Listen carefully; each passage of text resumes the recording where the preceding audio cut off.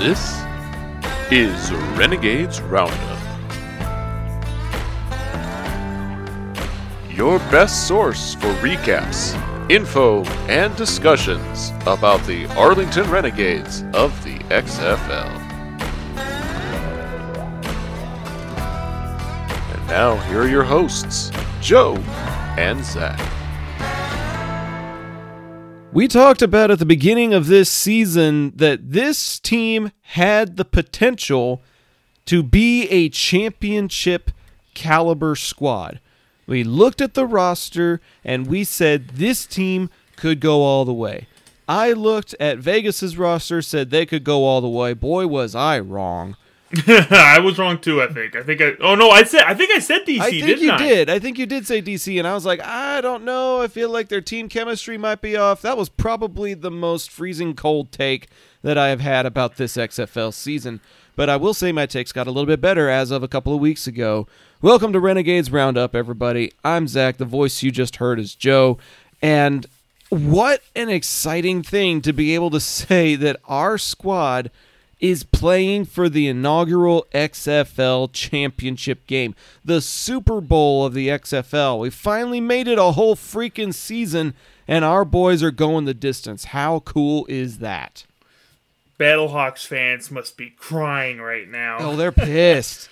Oh, 4-6, Arlington going to the championship game. Now, to be fair, the trophy they're playing for not the greatest. You seen the trophy? Yeah, I did. Looks like one of those scalp things. You put on your scalp, massages your scalp. Well, that's what they played for the division championship. They've got like a gold X that's part of the league championship trophy because they're trying to really promote that intersection of opportunity and whatever their slogan is. I really should memorize the slogan. I worked for the team this year, and I don't even know the slogan. But the X doesn't stand for extreme anymore. It stands for intersection, whatever that means. But, yeah, man, they're playing in the Alamodome. And this is what I was talking about a week ago, 2 weeks ago, that I would have been okay with Arlington losing to Houston in Week 10. And I got a lot of flack for that. I got some messages after that episode published, not from a lot of people, like one or two, but I got some flack saying you're supposed to root for the team. How are you not rooting for the team? And I said I'm going to root for the team when it matters most, and it mattered most when a spot in the championship game was on the line. And I was spot on about how it's very, very tough to beat a team 3 times in the same season, and Houston couldn't do it. Yeah, I almost would rather throw if you lose the first game against your rival or against the team you think you're gonna see in the playoffs, I'd throw the second game too, because you're gonna win the third. It always happens. Cowboys Giants, forgot what year, 2009, 10, something like that. I mean, I don't know why it's like the rule of thirds, bad things come in threes or whatnot. For some reason, people can't beat a team 3 times in 1 year. I don't know what it is, but it worked for our favor, that's for sure. It worked out, and I am definitely not complaining. I'm really excited to be looking at a team that I worked for, that I have a lot of their merch now. I'm wearing their hat while I record this podcast. It was pretty cool getting a True Brand exclusive cap that's only sold at the stadium for the final week of the year. It was super, super exclusive. I was able to sneak away to the gift shop during some downtime pregame and go purchase one. So it was cool to do that. And it was also kind of cool to support Ben DiNucci because it's part of his brand. It's part of his clothing line that he helped co-found. So not only did we get to support a small business, but the league got to support one of its own players, which was really cool. And it looks like DiNucci is getting some recognition. He's getting some opportunity. The NFL draft just passed, and they're trying to fill out their rosters post-draft and get some undrafted free agents and players like that. Now, obviously, with the Renegades and the defenders getting ready for the championship, those players are unavailable. But the other 6 teams from around the league have been getting a lot of NFL recognition. And there's a lot of players that are getting to go to different leagues' camps. They're getting those spring invites, those camp invites. And that's really cool to see because this is supposed to be a league of opportunity, and a lot of these players that showed out in the XFL are getting those NFL opportunities. Yeah, there are actually quite a few names that have got invited to camps. So why don't we go through it, huh? Yeah, we'll go through them real quick. I'm just going to read the names that the official XFL 2023 page on Twitter announced as of the time that we recorded. I'm sure more names will pop up by the time you all listen to this, but these are the ones that they have officially announced. The first name that they listed off was Freedom Akinmolodun from the Battlehawks, now getting an opportunity to go to camp with the Dolphins. Kevin Atkins from the Battlehawks has been invited to another Hawks, not the Seahawks, but the Falcons, a bird of prey. Luke Barco from the Brahmas has been invited to the Browns camp. CJ Brewer from the Roughnecks has been invited to Tampa's camp. Hakeem Butler from the Battlehawks has been invited to the Steelers camp. Jack Cohn, the quarterback for the Brahmas, has been invited to the camps of both the Seahawks and the New York Jets, which I don't know why the Jets are looking for a quarterback. They've already got too many quarterbacks in that room, but that's another conversation if we were doing an NFL podcast. Lucas Dennis from the Battlehawks has been invited to Atlanta's camp. Ben DiNucci, I was talking about him a second ago, he's been invited to the Broncos camp. Austin Faulu from the Sea Dragons, an O lineman, is getting to stay at home in Seattle. He's leaving the Arlington hub, but he's getting to try out for the Seahawks. Charleston Rambo from the Guardians has been invited to the Eagles camp, and those are just some of the names that I'm sure are going to get mentioned. I'm sure there's a lot of Renegades players and a lot of Defenders players that are going to get camp invites once the championship has concluded. I'm sure Luis Perez and Jordan Ta'amu are going to get opportunities. I feel fairly certain that players like Davion Smith will get an opportunity. I think based on his performance in last week's game, I could see Javonte Payton getting a camp invite. That dude went off in the Houston game and really pushed us over the finish line to victory. It was awesome to see. Yeah, it was, and I didn't get to see a lot of the game, but from what I did see, oh my god, that was a different Renegades team out there, man. I can tell you that. That was the team that I thought they could always be. And this is something that you and I have talked off and on for a month about, is this a quarterback issue or is this a coaching/play calling issue? Looking at the stats from this ball game, Arlington put up 419 total yards of offense on the 7-3 Houston team on the road. I hate to admit it because I'm a big Sloter fan, but I think it has to be a quarterback issue. Luis Perez, if he had been on this team from the get-go instead of with the Vipers, this team would be 7-3 right now. They'd be 8-2 if Perez was able to practice the entire playbook and be with them from week one. I really, really think it has to do with quarterback play because he orchestrated the offense well against DC. He kind of had a half day, kind of a rest opportunity in week 10, and then you come back again full throttle as it was in week 11. And, right. I mean, he just had them firing on all cylinders. It was a 23-8 score at halftime. It's crazy. Right, exactly. And so, I was keeping up on updates on my phone, and I'm seeing touchdown. I'm like, oh my god, this is the offense. This is the offense we were looking for, Yep. So, I hope they come out next week. That's for sure. Well, I mean, that's the thing is, I tweeted about this on my Twitter page right after the game ended and right after we found out who the opponent was. We took DC to overtime at Audi Field. Audi was an incredibly tough place to play. St. Louis couldn't win there. Seattle tried twice and couldn't win there. Audi Field is a tough, tough place to play. And Arlington took DC blow for blow on the road. You put them in a neutral environment that's indoors, that does not have the Audi crowd, that does not have the lemons or the beer snake, I think this is a game that Arlington can win. I truly do.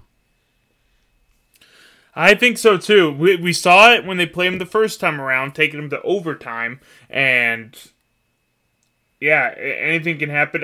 Kind of a home field advantage too for the Renegades. You know, they're playing in San Antonio. That's not a bad drive from Arlington. So you got your, kind of a home field advantage. Hope you think San Antonio fans would come out and cheer for the Renegades? I really don't know. Like, I know from my perspective, San Antonio was always my number 2 team. I was like, if Arlington can't make it to the ship, I want to see San Antonio succeed. I can root for the Brahmas if they're going to be playing in their own home stadium for the championship. That's a cool story. I can get on board with that. So I feel like there have to be some people there in that market that are just football fans that are hoping for a good game. And based on how Arlington played this past week, I think they could definitely be in for that. Now, this episode is going to be a little bit shorter. We're not doing cylinders again because all we're doing is doing kind of a deep dive looking at this South Division Championship game.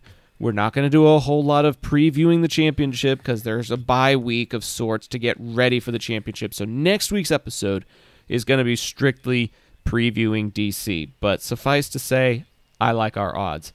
And a lot of that has to do with this road victory in Houston last week. Like you said, this was a completely different club, and it was fun to watch them succeed. Yeah, exactly. And Luis Perez finally looked like Luis Perez, so I wonder if anything was done with coaching, if anything was changed there, or if maybe everyone finally clicked. I don't know, but whatever happened, it needs to happen again next week. He was a total of 19 for 27 for 289 yards. That's an average of 10.7 yards, almost 11 yards per completion. A long of 59. That was a perfect pass in stride to Peyton. I saw him uncork that, and I thought, oh, man, this is going to be an overthrow. Oh, man, this guy's going to be covered. Oh, man, this could be a pick. And then I see him catch it in stride and take it the final 15, 20 yards into the end zone, and I was like, oh, my God, we just scored a big touchdown pass. Probably one of the biggest passes we've had all season, and it came in the biggest game of the season. Perez to Peyton was probably one of my favorite combos. Peyton finished with 5 catches for 121 yards and 2 touchdowns. He was targeted 5 times, he caught it 5 times, and 2 of those 5 catches ended up in the end zone. That is pretty damn impressive. Oh, 100% agree. And, we had some problems in the past with receivers and catching, but they were catching everything like they had sticky tack on their gloves or something. Vander Esch, 5 for 60. Peyton, like you said, went off. Absolutely off. And interesting that Canelo only had 2 targets, but hey, made most of it with the 18 yards on both of those catches. And like I said, everything was clicking. And when everything's clicking, we now see what this team can really be. And it's not a 4-6 team. Yeah, no, and that's the really tough thing because I think we were good enough to beat DC. And we talked about that during our DC recap. If Perez doesn't throw that pick 6, then they're kicking the game-leading field goal, or they're extending their lead, rather than trying to march down and tie the game up. So I really feel like this team was good enough to beat DC. If Perez had been playing in the game against San Antonio at home, we probably would have swept the Brahmas, and we could have been 6-4. We could have been 7-3. So this is definitely a much improved team, and their improvement is happening at the right time. But like you said, it's got to suck for Battlehawks fans that had to have that fifth tiebreaker rule be the deciding factor in whether they make it to the postseason or not. But I got to say, I think I am more intrigued by a Renegades and Defenders championship than I would be a Battlehawks Defenders championship. St. Louis didn't look good against DC either of their games, but Arlington looked good in their most recent game, and it happened not too long ago. So I think this is the right call for the championship game, and it's based on how you're playing now, not how you've played all season. Since I called it back before the season started, yes, I think you're right. I think this is the best case scenario for the championship game. And hopefully the Renegades win, and I literally will have gotten everything right. And somehow, even going 4-6, it's, man, oh, St. Louis fans, I would feel sorry for you, but I don't. But my squad is in the chip, so I don't feel that sorry. Cole McDonald and Brandon Silvers went a combined 12 of 31 for 104 yards, no touchdown passes, and a pick. Max Borghi, 7 carries for just 48 yards, only had one burst that was for 14. Cole McDonald had a longer run than Borghi did. McDonald ran for 19 yards. He had 47 total, but he had a 19-yard burst on a quarterback scramble. Your quarterback, your backup quarterback, doing better than your starting running back? This Renegades defense did something next level to contain Houston's elite offense. Yeah, so let's put your thought there. If like I've been saying, you know, Houston did have a pretty good offense. I mean, they were one of the top offenses in the league, and for the Renegades defense, which we knew they were good, we've known they're good this whole time, even with the injuries to Josh Hawkins and Payne. The fact that they were still able to step up, and did you say they only give up 3 second-half points to Houston? Only 3 second-half points, only 11 total. Yeah, that's everything, man. Everything's just clicking. It just feels so good to say that because I've seen this team this whole year be like one step away, and it's all coming together. The defense had a total of 50 tackles. They had 3 sacks and 3 tackles for loss, but a combined 50 tackles for the defense. Devontae Bowsby had the interception. Payne accounted for 1/5 of the team's total tackles. The stats show they've got 50 total team tackles. Donald Payne alone had 7 solo and 3 assists for 10 tackles to his credit. The man is back, and he looks like he is hungry for something, and I'm hoping it's an XFL title ring. It's an XFL championship. That's what he wants. He's playing for it. He's playing so incredibly well. Number 90, Bruce Hector. That's not a name that we've gotten to call very often this year. He was the second leading tackler. He had 7 tackles, including 4 solos, and had a half sack. So he came in, Hector did, and actually played a really solid game. Will Hill, Joe Powell, those are names that we've called a lot this season. They're also up there in the team leading for tackles. I'm so excited at this prospect. Russolino went 2 for 2 on field goals. Marquette King had 148 punt yards, but he only punted 4 times. You remember that one game earlier in the season where he punted like 8 or 9 times in a ball game, and I was sitting there going, I love that he's kicking it that well. I hate that he's kicking it that often. Yeah. But then again, I've seen some of the field goal kickers in the XFL that, you know, I'm glad we have Russolino. Let's put it that way. I'm glad we got Russolino, and I'm glad that we can play the field position game with King when we need to. I just don't want to see him as often as we saw him previously. 58 total plays for the Renegades offense for 419 yards. Now, here's something that I was talking about last week. I think we had 10 more offensive plays than Houston, but we had almost 100 fewer yards. This time, the script was pretty much flipped. We had one fewer play, but we had 419 yards. Houston only put up 225 of offense. We had one less play, and we outgained them by 194 yards. Love it. Because I'm still trying to figure out what happened the last week. 7 yards per play while holding Houston to under 4 yards per play. 19 first downs, 13 first downs through the air. Like 64% conversion on third down. That's unreal. You're basically getting 2 out of every 3 third down attempts that you're making.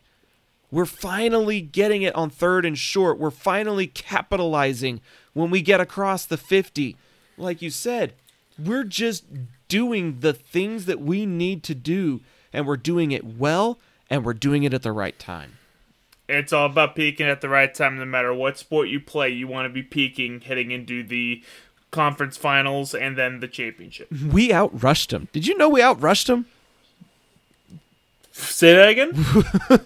Our ground game, our offensive line opened up enough holes for us to outrush the Roughnecks. That's incredible. Davion Smith had 94 yards, which is about what I was hoping he would have on the reg. Coming into the season, I was thinking, I could see Smith, picking up the slack where the passing game might be faltering, and he's got 100 yards. I'm pretty sure I made that type of prediction earlier in the season. He's getting close to that. He's very, very close to averaging about 100 yards on the ground per game.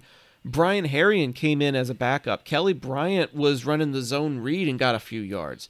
But the bulk of it was from Smith. He got 94 yards on the ground. There's 5 players that have rushing stats for Houston in the form of Borghi, McDonald, Aline, Cox, and then Silvers.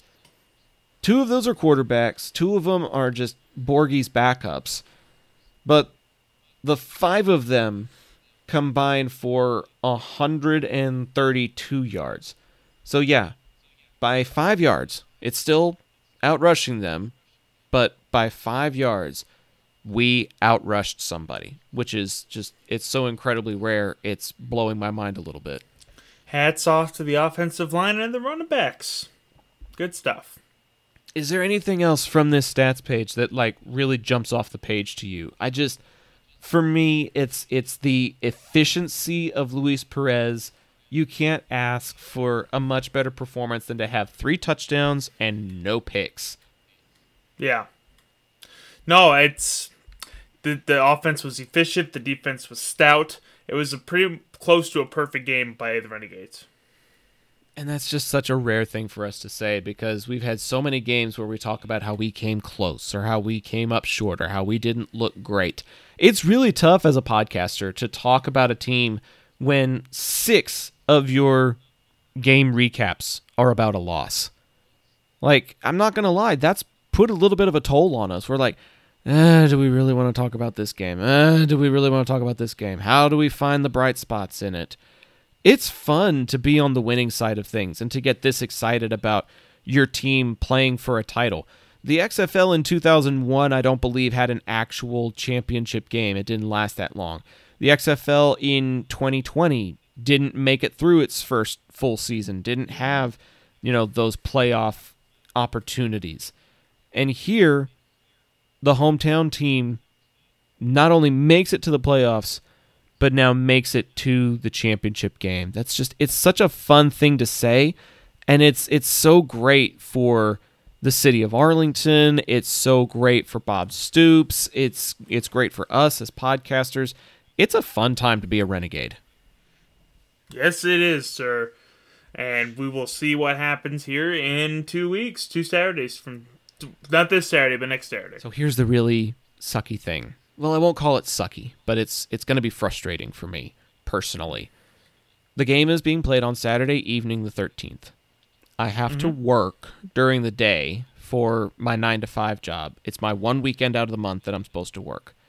And then I just found out that there's going to be a run-through for the soccer club that I'm doing play-by-play for this summer. Their first game is on May the 19th. It's a Friday. And they want to do a run-through so that we can, practice the teams coming out of the locker room and doing the Star-Spangled Banner and all that sort of thing, but also just do like a inter-squad scrimmage so that I have the opportunity to practice my play-by-play and the production side of things and get that up and running for next week. They want to do that on the 13th. Oh, no. And it's kind of important. I kind of have to be there. But my heart is going to be glued to ABC. And I don't know what I'm going to do. I'm going to have to DVR it, and I'm going to have to make sure that you don't send me any spoilers or something.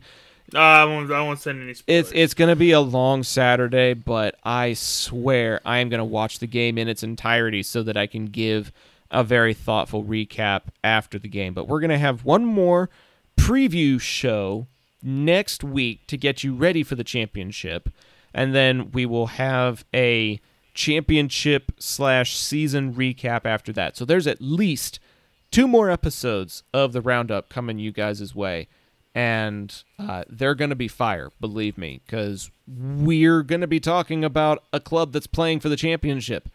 So whether I'm sitting in front of the TV watching it live or not, you can bet that we're going to give as much in-depth thoughts and analysis on this South Division champion team as we possibly can. Can you believe that? I still have a hard time saying that we are the South Division champions.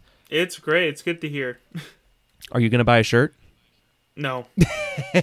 What is the shirt $55? Like, I mean, what are we? No, they're $25.